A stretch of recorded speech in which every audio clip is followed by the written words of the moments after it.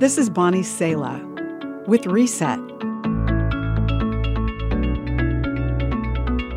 I don't know who said it, but I like this saying.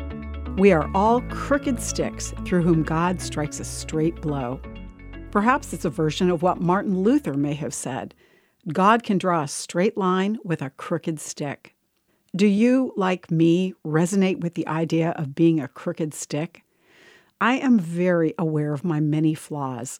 I have to be reminded over and over that God will never call me to do something without giving me everything that is necessary for whatever task He's put in my hand to do.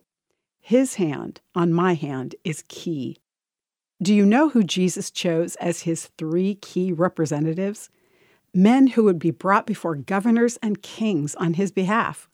He chose Peter, James, and John, who were not lawyers, not CEOs, not religious leaders, but fishermen. Jesus told them, "Do not worry about what to say or how to say it.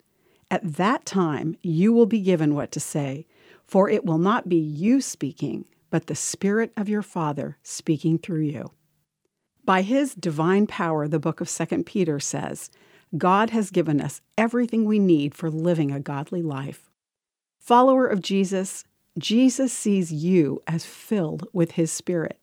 He sees you as already given all that you need to accomplish the purpose that He created you for. Let His hand move you, fellow crooked stick.